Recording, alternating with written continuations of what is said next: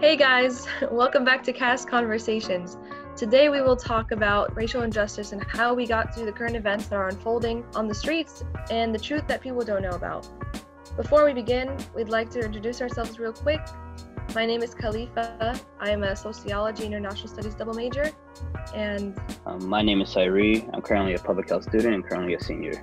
My name is Phaedra. I'm currently a clinical mental health student and a senior. we're just going to jump right into it. We are currently frustrated and about what's going on right now, and we just want to understand what's going on and have a conversation about that. So, Cyree? So we all know this is a hard topic to talk about for sure. There's a lot of things going on right now. It has to do a lot with the past, it has a lot to do with people's mindset for the future. Racial injustice has always been a part of American society. And what we're seeing right now has always been, I guess, in the mindsets of the people at the bottom, quote unquote, Black people. So I think what really is going on in the people's mindset is the tragedies that's happened in the past and what's people's mindset on what they think is going to happen in the future. And if we don't change what's happening now, then there isn't much of a future to look forward to for our people. And I think that's where a lot of the frustration is built off of, is a lot of what has happened in the past, of what has led to the point where we are now, and to people's mindset on what there is or what there isn't to look forward to in the future. And I feel like that's the stance that I'm really coming, kind of how I'm understanding how we're here now and why people are so frustrated. I may contradict myself throughout this conversation. I have a lot of different points, but like just based off what Cyree was talking about, I think if we're in the present now, what's happening now with the protests and the people rising up and demanding certain things, I think that could be looked at as like the beginning of the butterfly effect. You know, like to start perceiving how the future may have been, because without people rising up and saying no more, what future do we have to look forward to? So with people now standing up and saying, I don't want my future to look like this, I think a lot of people have heard that. Even kids going out, I don't want my future kids, adults saying, I don't want my kids to live in the world that I live in. I'm going to do my part, so later on they're not experiencing the same systemic racism, systemic discrimination that I am experiencing.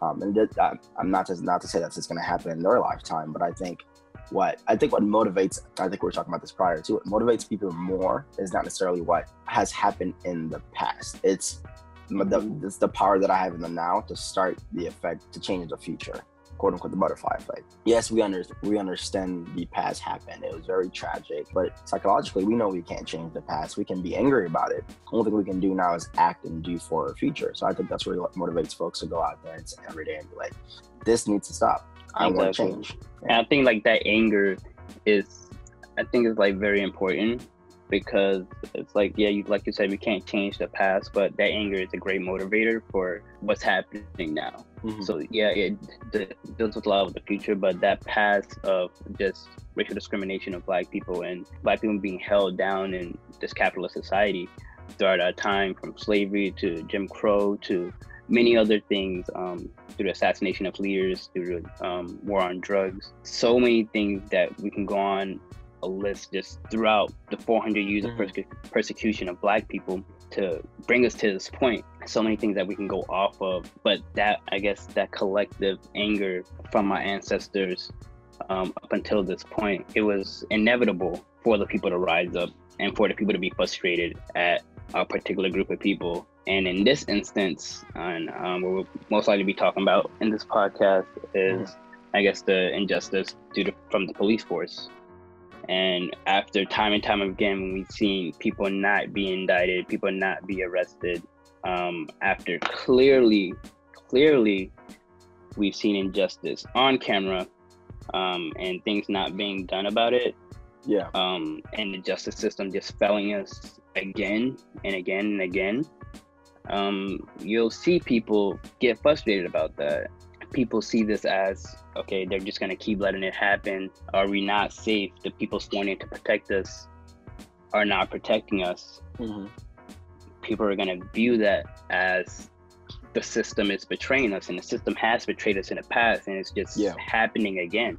And I think it's inevitable for people to be frustrated at the police force because of how we have been treated compared to our other counterparts. And a lot of that frustration has been has been built up in our people because of how police force has been treating us. So I feel like that's basically the stance that we're basically in the streets fighting for at this moment. There's a lot of things, but the main attention has been towards the police force. It's basically the whole system. Yeah. But right now it seems like the police force is the main contributor to the reason to be out there fighting for Black Lives Matter. Yeah.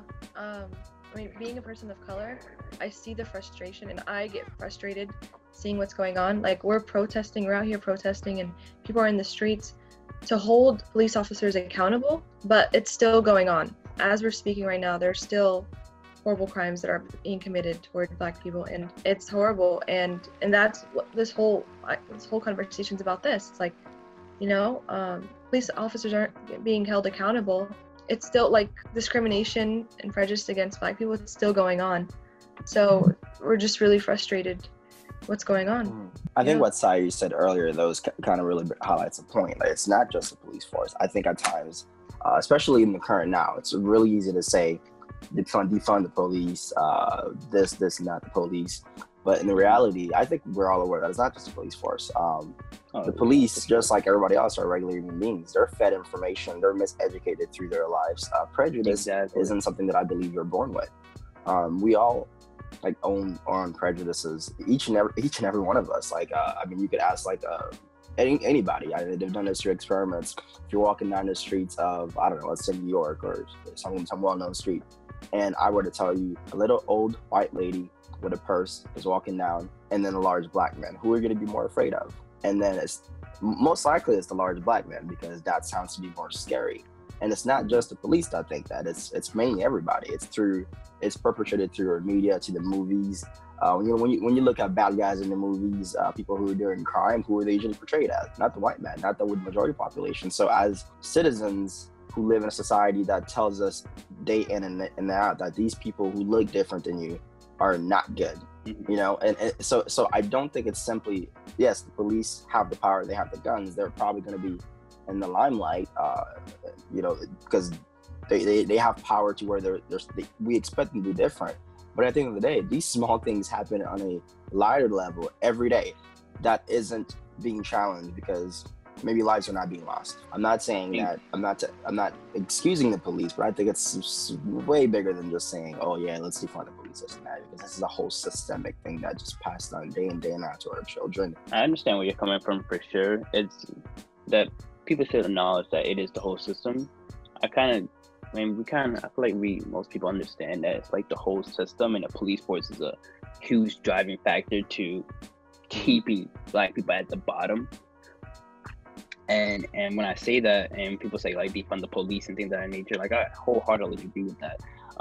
It's just because we've seen time and time again that police gain more and more power over their citizens. Like, there's been times where, and I know you can speak on this more and more, Pedro, but when there's like a mental health, someone's having like sort of a mental health breakdown, or there's like a mental health situation, you call the police.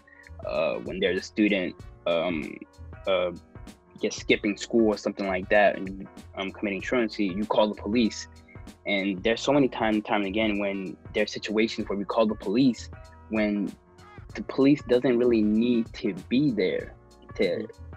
You call someone who has a gun to a situation where there's a mental health crisis. You call someone who has a gun to grab a student who's just skipping class. I think what the police, so when I say defund the police, I really want the police's job to shrink, in its role to shrink in America, and its role to shrink on, society. There's other places that money can go to assist public health. We can instead, when someone's having a mental health crisis or a mental breakdown, we bring in a mental health counselor to the situation, or we provide more education to firefighters who don't have guns and don't have weapons to come into some situations to alleviate problems. We give them the proper training and education to help assist those problems. I think that's a better way to spend money than just giving it more and more to the police force. And that police force, they don't really have the proper training and education to deal with certain problems there's been studies, statistics that show that 1 in 4 people that die due to police brutality are mental health victims, and that can definitely be relieved if we can solve that problem of taking some of that money that the police force overwhelmingly have in so many states, has so much money in so many different states, that we can just take some of those resources and provide them to other sections of public health, such as education and mental health. I feel like we will alleviate a lot of these problems. So when I hear people say defund the police, and people saying Black Lives Matter, and defunding police being right there with it, it's because this is a whole movement. And yes, it has been shown that the movement has been directed to police, but I feel like we're going towards the system here, and defunding the police is just one of the things that we're using to attack the system and try to reform the system. As this is one of the things that we're going off of. Hey, we want to defund the police, Black Lives Matter, but we want to defund the police because it will assist us in our movement. So I feel like that's definitely important. So I have a couple questions for you guys. Sorry, I think those are great points about that, and I would completely agree about the police. They don't necessarily need to respond to every situation, because at the end of the day, police are not protectors, to be honest. They're really just crime responders. By the time police arrive, that is the assumption that a crime has already happened. Exactly. Maybe they come during it, but a lot of the times it's afterwards. So protect, that's questionable. But I have a question. With we're talking about recent things that have happened, with George Floyd killing, and even to go Trayvon Martin all the way back. And a lot of times when high-profile cases like that happen, we see in the media these pictures. For example, the video of George Floyd dying in the streets. It was circulated through the media over and over and over again. I question the benefit of these mass circulation of images. I would even, I don't know if I can use this word in the podcast, but I would even correlate it to the term trauma porn. It's something that we keep on passing on, and then we say this, we pass it on with the idea, this is good because we're raising awareness and we're getting people to think about this, we're changing minds. I challenge that idea, and not to say that it isn't doing it, there's good, but I think when we do it to the effect where it's just happening too much, I think that might be a bit hurtful to those who are already suffering every day in and out, because trauma, we as a society, we know that trauma passes on through generation, and we all can agree that the Black generation has been experiencing trauma for generations. So we all collectively have some sort of trauma, and when we are forced to relive our trauma day in and out, I question how beneficial that is to the people we are trying to help. If they can't even escape what they don't want to see, I could see the benefit, but then even that I challenge. Like, okay, as a white majority, I see this. It isn't going to change me to act. Yes, it's going to attack my consciousness. It's going to get me to think about this, and maybe that's enough for some. But it isn't going to get me to get up and go to my governor's office or give an actual action. What we're seeing is a lot of social media posts, stuff like that. And yes, you're spreading awareness, quote unquote, spreading awareness. But I really question how beneficial that becomes when this is happening on such a level to where, as a minority population who's already experienced trauma, it's like you can't escape this feeling of dread. Every time you look up at your phone, you get reminded. So exactly. I'm curious. I think it's like, at first people were spreading it, as you said, to spread awareness and like see what's happening. We need to stop this. But then people realize that this is actually like research is going to show later on that this has been causing trauma. Like, we've become so used to seeing these images that it just it hurts us, and we don't know the side effects. And now I see that on social media, they'll put trigger warning, or or maybe they'll blur it out, or they won't even sometimes post it at all, because it hurts to see that that's happening and you can't really do anything. And we're out here protesting, but it's still going to take some time. So I agree with you. Yeah, I definitely agree with you on that, Dick. But it's two sides of the coin sort of thing, because the media is showing us so much of this tragic moment happening, and it is very tragic. And seeing on your timeline all the time can be very draining, can be very traumatical. Seeing that, but it's to go off of that. To a certain extent, it is important, but yeah, I can see how you say that the amount that we've been seeing it in the media could be I'm not gonna say could be, but is overwhelming, because it definitely has been shown repeatedly to the point where it can be seen as what is sort of their mission for showing this so many times, sort of thing. But the thing is, like, when I say that, it's just them, like, just bringing that point up, the media showing this, it's not even it helps in a lot of ways too, because we know that Black people are being mistreated by the police already. Like, we know that the videos and pictures shouldn't have to remind people that Black people are being mistreated. Like, every time like this happens, or every time police brutality leads to someone's death, it shouldn't be like, oh yeah, black people are being killed by the police. Like, that should not be the case at all. Like, there should be a common understanding by everyone that Black people are being mistreated by the police at an abnormal rate. Yeah. And that we need to, and that for the Black individuals that don't die due to police brutality, and when it's not shown in the media, that we are fighting for their cause too. We're fighting for the people that are being mistreated, period, by law enforcement and through the system. So I think it's very important sometimes to remind some people that, like, because this is, at this point, it's in everyone's homes. You can't escape it. You look on social media, you watch the news, you literally can't escape what's happening right now. So I think that's definitely important too, because it literally, people can't hide from it anymore. People legit can't hide from it when it's everywhere. So yeah, it hurts our community, and it makes our people go through a lot of trauma seeing that on the news, but it also reminds other communities. It shouldn't have to remind other communities, but it does remind other communities that Black people are being mistreated at an abnormal rate. And even if we do grab a couple minds out of their seat to come and try to help and try to cause change, then that is a benefit. I think that's a slippery slope. Grab a couple minds but hurt 20, 50 more. I don't know how beneficial that is. But I know we're sort of getting near the end. Sorry. Okay. I definitely would like to discuss this with you more in part 2, because I have more about how, like, history has shown us that repeated experiences of trauma just hurts more and more. And to go back as even Brown Board versus Education and how what they're doing. But we'll talk about more about that last time, because I have some facts. For sure. So, but I'll let Khalifa take over.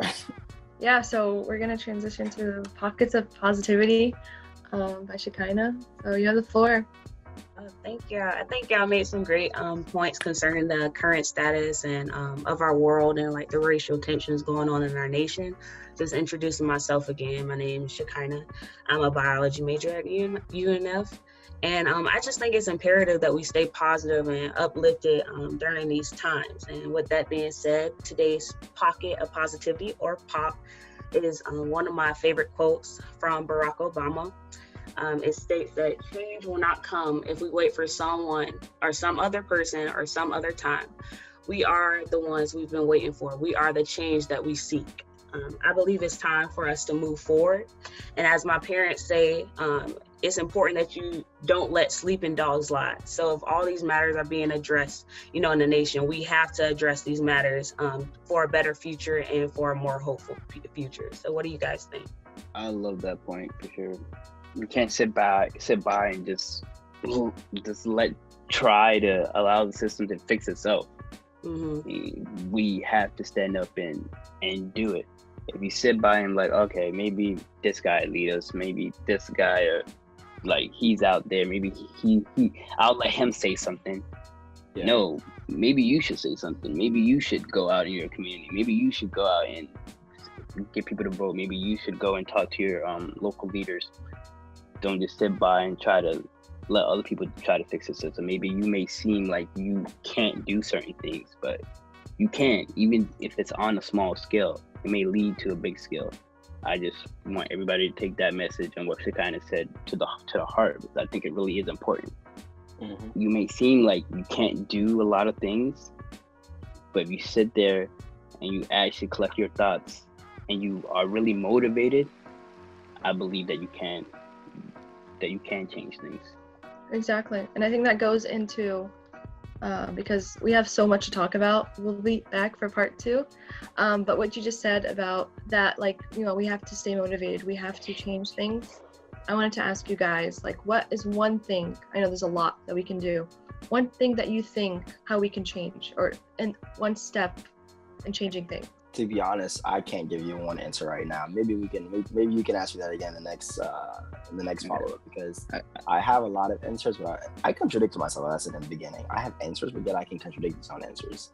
So, but nothing's perfect. So I don't know. Okay, I think one suggestion that I would say to fixing things is just going off of what she kind of said. It's not letting other people sit there and do things for you. Like, there are people that been shown to, we're going to talk about in the next episode, but the violent protests, people tend to say, okay, that isn't how we should protest. We should protest this way. And then people go ahead and not protest the other way. Like, you call out the violent protest, but you don't peacefully protest. You don't vote. You don't show support in the media. You don't do anything. You just call out the violent protests. And I think that's just so counterproductive. I think people should definitely go, like, if you're really motivated, to start in your own community. And even if it's just going to a grocery store and getting people to vote, or I guess showing people that, hey, we have state and local elections coming out, and I guess using your platform to let the people of Jacksonville, wherever you live, know that, hey, this is coming up, it's a very important vote. Or letting people know, hey, there's a city council meeting, do you guys want to go? Sort of things like that. Even if it's starting small steps, I think it's very important for us, or you can just grab a group of friends and try to, I guess, have change, even if it's in your own local community. Definitely. Whether it's a back to school drive or little things like that. I think that's definitely important to uplifting our community. Just takes one step. It's a really great answer. And to end things with, you know, we might have all these conversations and meaningful dialogues, but ultimately it's the person's responsibility to educate themselves. Even like for me, I'm still educating myself every day. So I think that's like what we can end with, is that with these great conversations and meaningful talk, we have to continue to educate ourselves and to spread awareness. This was a great conversation. We're going to keep going. Stay tuned for part 2, and thank you guys for tuning in. Do you guys have anything else? Perfect. You guys said it well. Arrest or kill to Breonna Taylor. Black Lives Matter. Support Black businesses. Change things in your own community. Definitely change things in your community. All right. Well, thank you.